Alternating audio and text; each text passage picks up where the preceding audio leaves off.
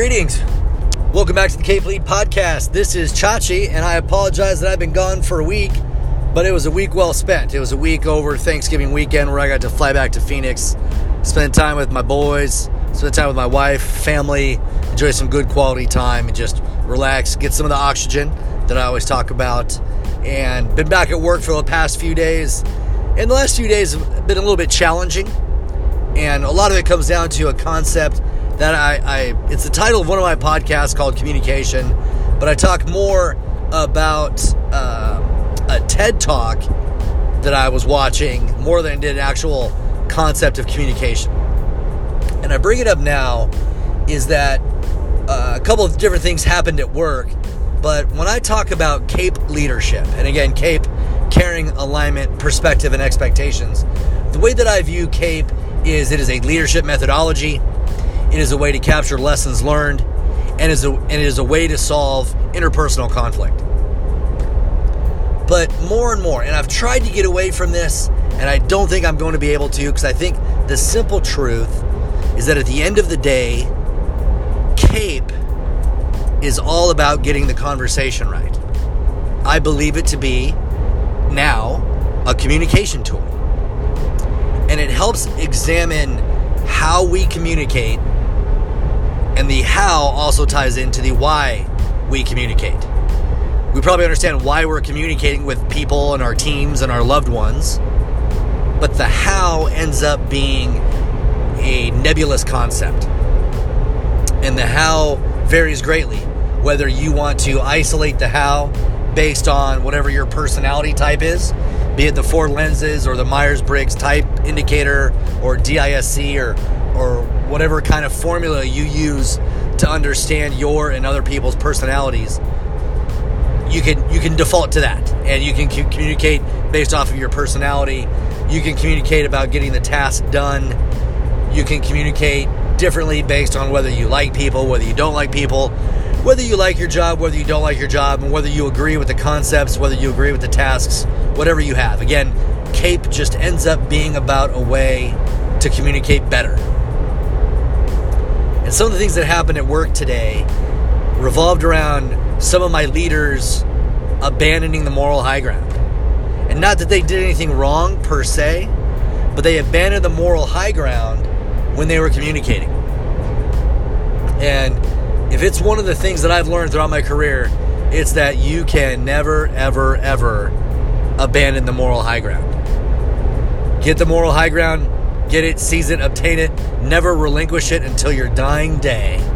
Because if you're having conflict with somebody, and a lot of times when we're having these conversations, it's because we do have conflict. And again, my definition of conflict is the convergence of competing expectations. So we're having these conflicts, and we're trying to communicate through it. Not at it, not about it, just communicate through this conflict. But when one person abandons the moral high ground, almost instantly you can see the conversation change from what was the original topic of the conflict to now being about the abandonment of the moral high ground. And once you abandon the moral high ground with the people you work with, the people you work for, things of that nature, trust is gone.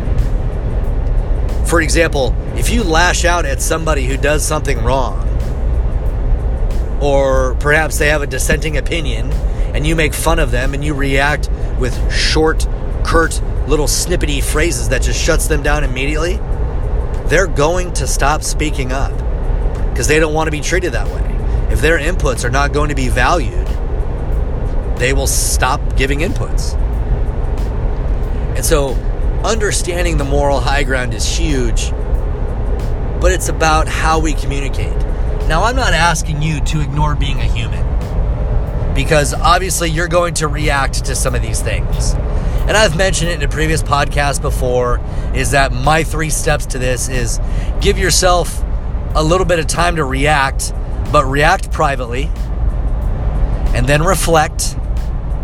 And when you're done reflecting, then respond.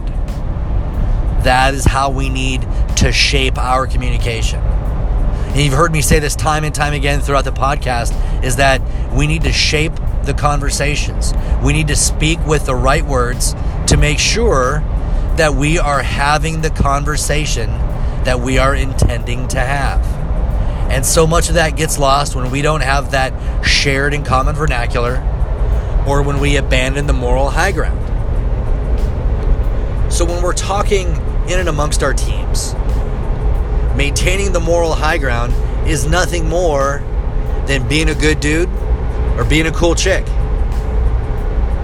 And one of the guys I was talking to today about this is, he was having a conversation, and he says, I'm mad at this guy, and I kind of chastised him a little bit, but it wasn't personal. It was about the mission.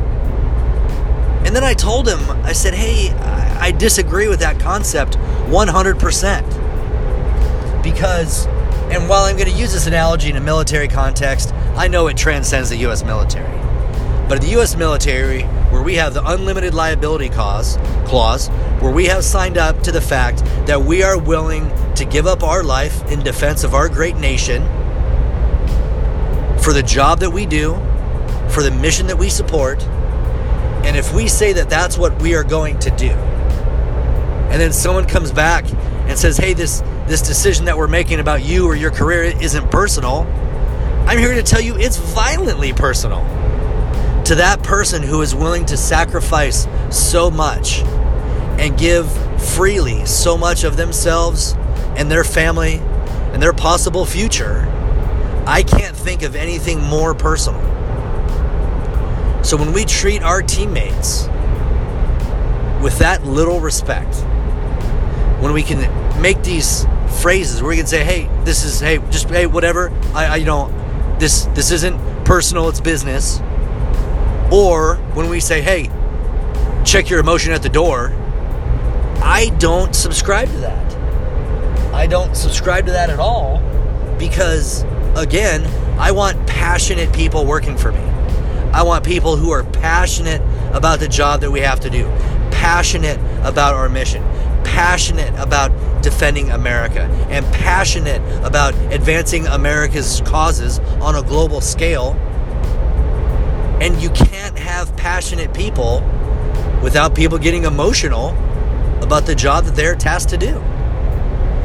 And while it may be unfortunate from time to time, I give people a great deal of latitude for that outpouring of emotion. It doesn't always manifest itself in a great way. I'll agree to that. And you can't.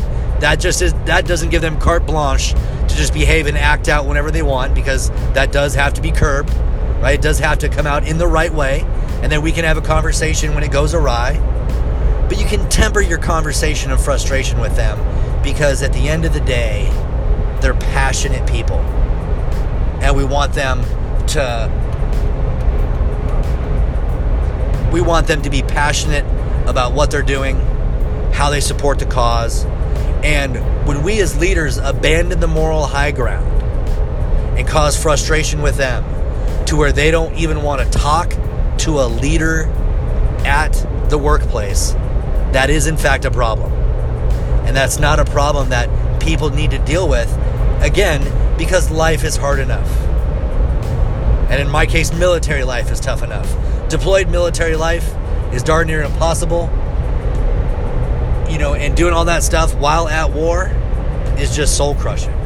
We don't need to make life any harder than it naturally already is. And when we abandon the moral high ground and we fail to communicate in a way that promotes positive teamwork and positive mission accomplishment, our team suffers. So I say all that, I give this background just to say, how do you feel about your communication at work? Have there been those times when your bosses haven't let you speak your mind? Have there been times that you have been shut down in a staff meeting or in group conversation, and you try and raise your hand and someone quickly chastises you? Oh, that's a horrible idea. Oh my gosh, that's so dumb. Hey, this isn't your turn to talk, new guy. I don't want your opinions. You just sit there and learn. I see these things happen time and time again. And while it seems innocent enough, if you're that person who is chastised in public, you're probably never going to want to talk to the person again, to the one who chastised you, who made you feel inferior, who showed you that you were a lesser teammate to them. And that can't happen. This is why the understanding of the moral high ground is huge. Because if you lash out at somebody wrongly, inappropriately, at the wrong time, that helps you abandon the moral high ground. And your team or your teams are going to suffer because of it. And one of the guys I was talking to today, he's like, I feel bad. I'm just a very blunt, in-your-face type of personality. And I told him, I said, dude, I absolutely get it. I am 100% the same way. I know that I can be very in your face. I know that there are a lot of people who just don't like me coming into a room. I tend to have a lot of energy, and that annoys the pants out of a lot of people. If you're an introvert, you have a really tough time liking me, and I've proven that point time and time again. But what I will say is, while I understand that this is part of my personality, for the sake of the team and for the sake of mission accomplishment, I try, in most cases, to be as neutral as absolutely possible. Or, if that doesn't happen, or if that can't happen, if we're in a staff meeting, so I'm naturally going to be me, then my personality is going to come out. I do my very best to try and adjust the way I react and interact to people based on their facial expressions, on whether I think they are listening to me or not, whether my studies of motivation, my studies of personality, how I deem their personality to be, I can then go back and adjust the way I communicate with them. Because it's not about me, because just as easily as I could say, well, they just need to understand that this is my personality and I am who I am, they have to deal with it. I hear that one a lot. But in all fairness to them, they could say the same thing. They'd be like, no, I don't like him. I have my personality. He's not going to ask me to change my personality just because it conflicts with his. And that's where we have that weird conflict. So who gets to be right? Who gets to have the dominant personality that the other one has to cave to? But understanding these things about our communication. How do you communicate with your people? Do you adjust how you communicate with them based off of your understanding of their personality and how they prefer to receive information? And some of our younger crowd today, I have an anonymous text-in line for people who want to complain about stuff inside the unit. And I tell people I have an open door policy. You can walk through any time you want. And I have this text-in as an addition to that policy. And it's not that I think people are weak. And it's not that people are just too scared to come into my office. I think there's some of that. But I think that in contemporary American society, if you're 25 years or younger, all that you know about communication is text messaging. You grew up in a Facebook era. That's where you share your opinions. That's where you share your information. That's how you're taught to communicate. This is how you do things. So me having an anonymous text-in line isn't some weird cop-out for the people who are too scared to raise their hand in public or walk into my office. It is a measure of me trying to provide an opportunity for communication that is more in line with how they understand how to communicate. That's what it's for. Trying to meet them halfway. You can walk through my door, or you can anonymously text in your questions, your complaints, however you want to do. But again, it's an understanding of communication and what we can do to break down barriers. So that's what I wanted to say today. Think about the people that you identify as good communicators and ask yourself, what makes them good communicators?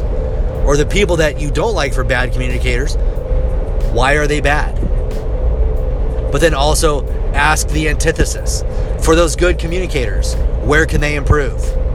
For the bad communicators, what strengths do they have for communication? What are the takeaways you can learn from the antithesis of both of those groups of people? And see how you can grow that way. As always, I appreciate your time. This was a little bit weird. I apologize for the sound. I'm sitting here in my Jeep again, driving down to Houston for the weekend to reunite with some of my military buddies. And then we're going to go to the Browns game on Sunday. So very excited. Again, another opportunity for me to get some oxygen. But had a few weeks off, about a little over a week, to think about some of the podcast. And coming up next week is going to be my next interview. So super excited for that. We'll leave the name to be continued, give you a little bit of a cliffhanger there. And we will talk to our special guest next week. So I hope everybody had a great Thanksgiving. Hope everyone had some great time off, some good food, some good turkey, some good conversation, some good oxygen, and hopefully some great moments of quiet reflection. I hope you enjoyed the podcast. I hope you enjoy the rest of your week. And this is Chachi, always asking you, encouraging you, educate, anticipate, and dominate. We'll talk to you soon.